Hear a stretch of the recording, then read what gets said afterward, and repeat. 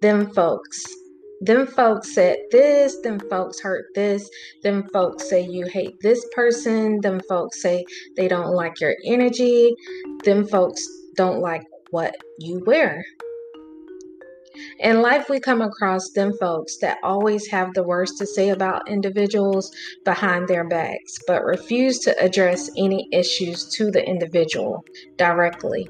They smile in your face and have a tongue full of disgrace. Why do we sit and entertain them folks? It's time to give yourself a self reality check. It's not our place to forcefully change someone, but we can be a difference maker in saying that's not a positive statement, or maybe you should go to that individual directly. How can you level up being entangled in them negative folks?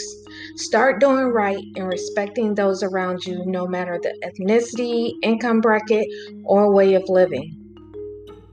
Them folks can go in reverse mode and have you in the hot seat, making you feel worthless.